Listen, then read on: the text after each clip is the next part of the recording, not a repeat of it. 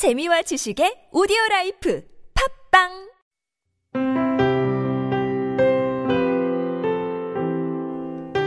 Thinking Aloud. Inner Thoughts by... guess who? I genuinely don't know if I can stand up straight. Nope, I cannot stand up straight. I'm just gonna chill you for a sec. Go on without me.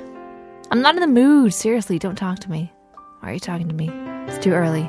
It's too early. How did I get stuck in the room that the sun shines in straight into my eyes so obnoxiously, so early?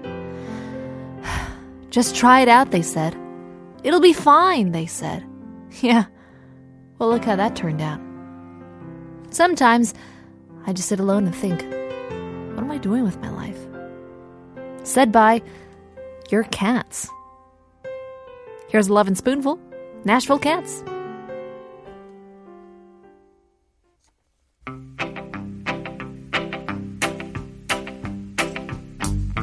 Nashville cats play clean as country water. Nashville cats play wild as Mountain Dew. Nashville cats been playing since... Inner Thoughts by your Nashville Cats by the Love and Spoonful. I thought this was so funny because, again, didn't say that these were cats in the opening, and yet people would just jump into conclusions. Lee, you just automatically thought it was cats, and yes, you are correct.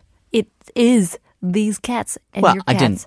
I didn't automatically think that it was cats. I was just thinking that, what's a classic distinction of personality attached to animals? And that would be dogs and cats. And you definitely have dog and cat lovers.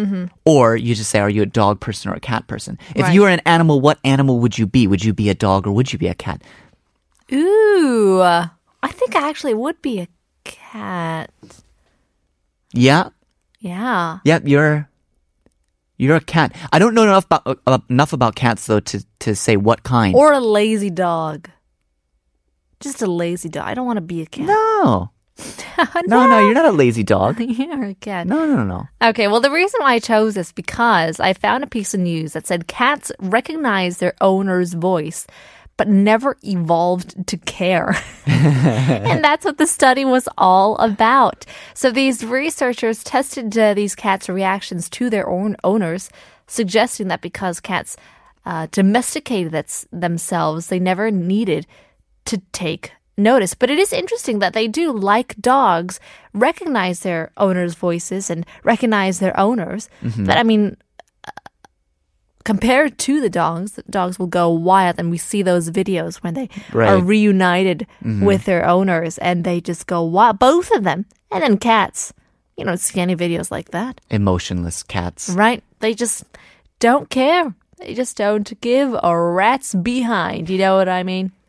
It's kind of like they're the more emotionally stable of the two. But, you know, when you look at a relationship, let's say relationship between pet and owner, you have the more stable relationship where there's not too many highs, but there's also not too many lows. But with a dog, there's risk.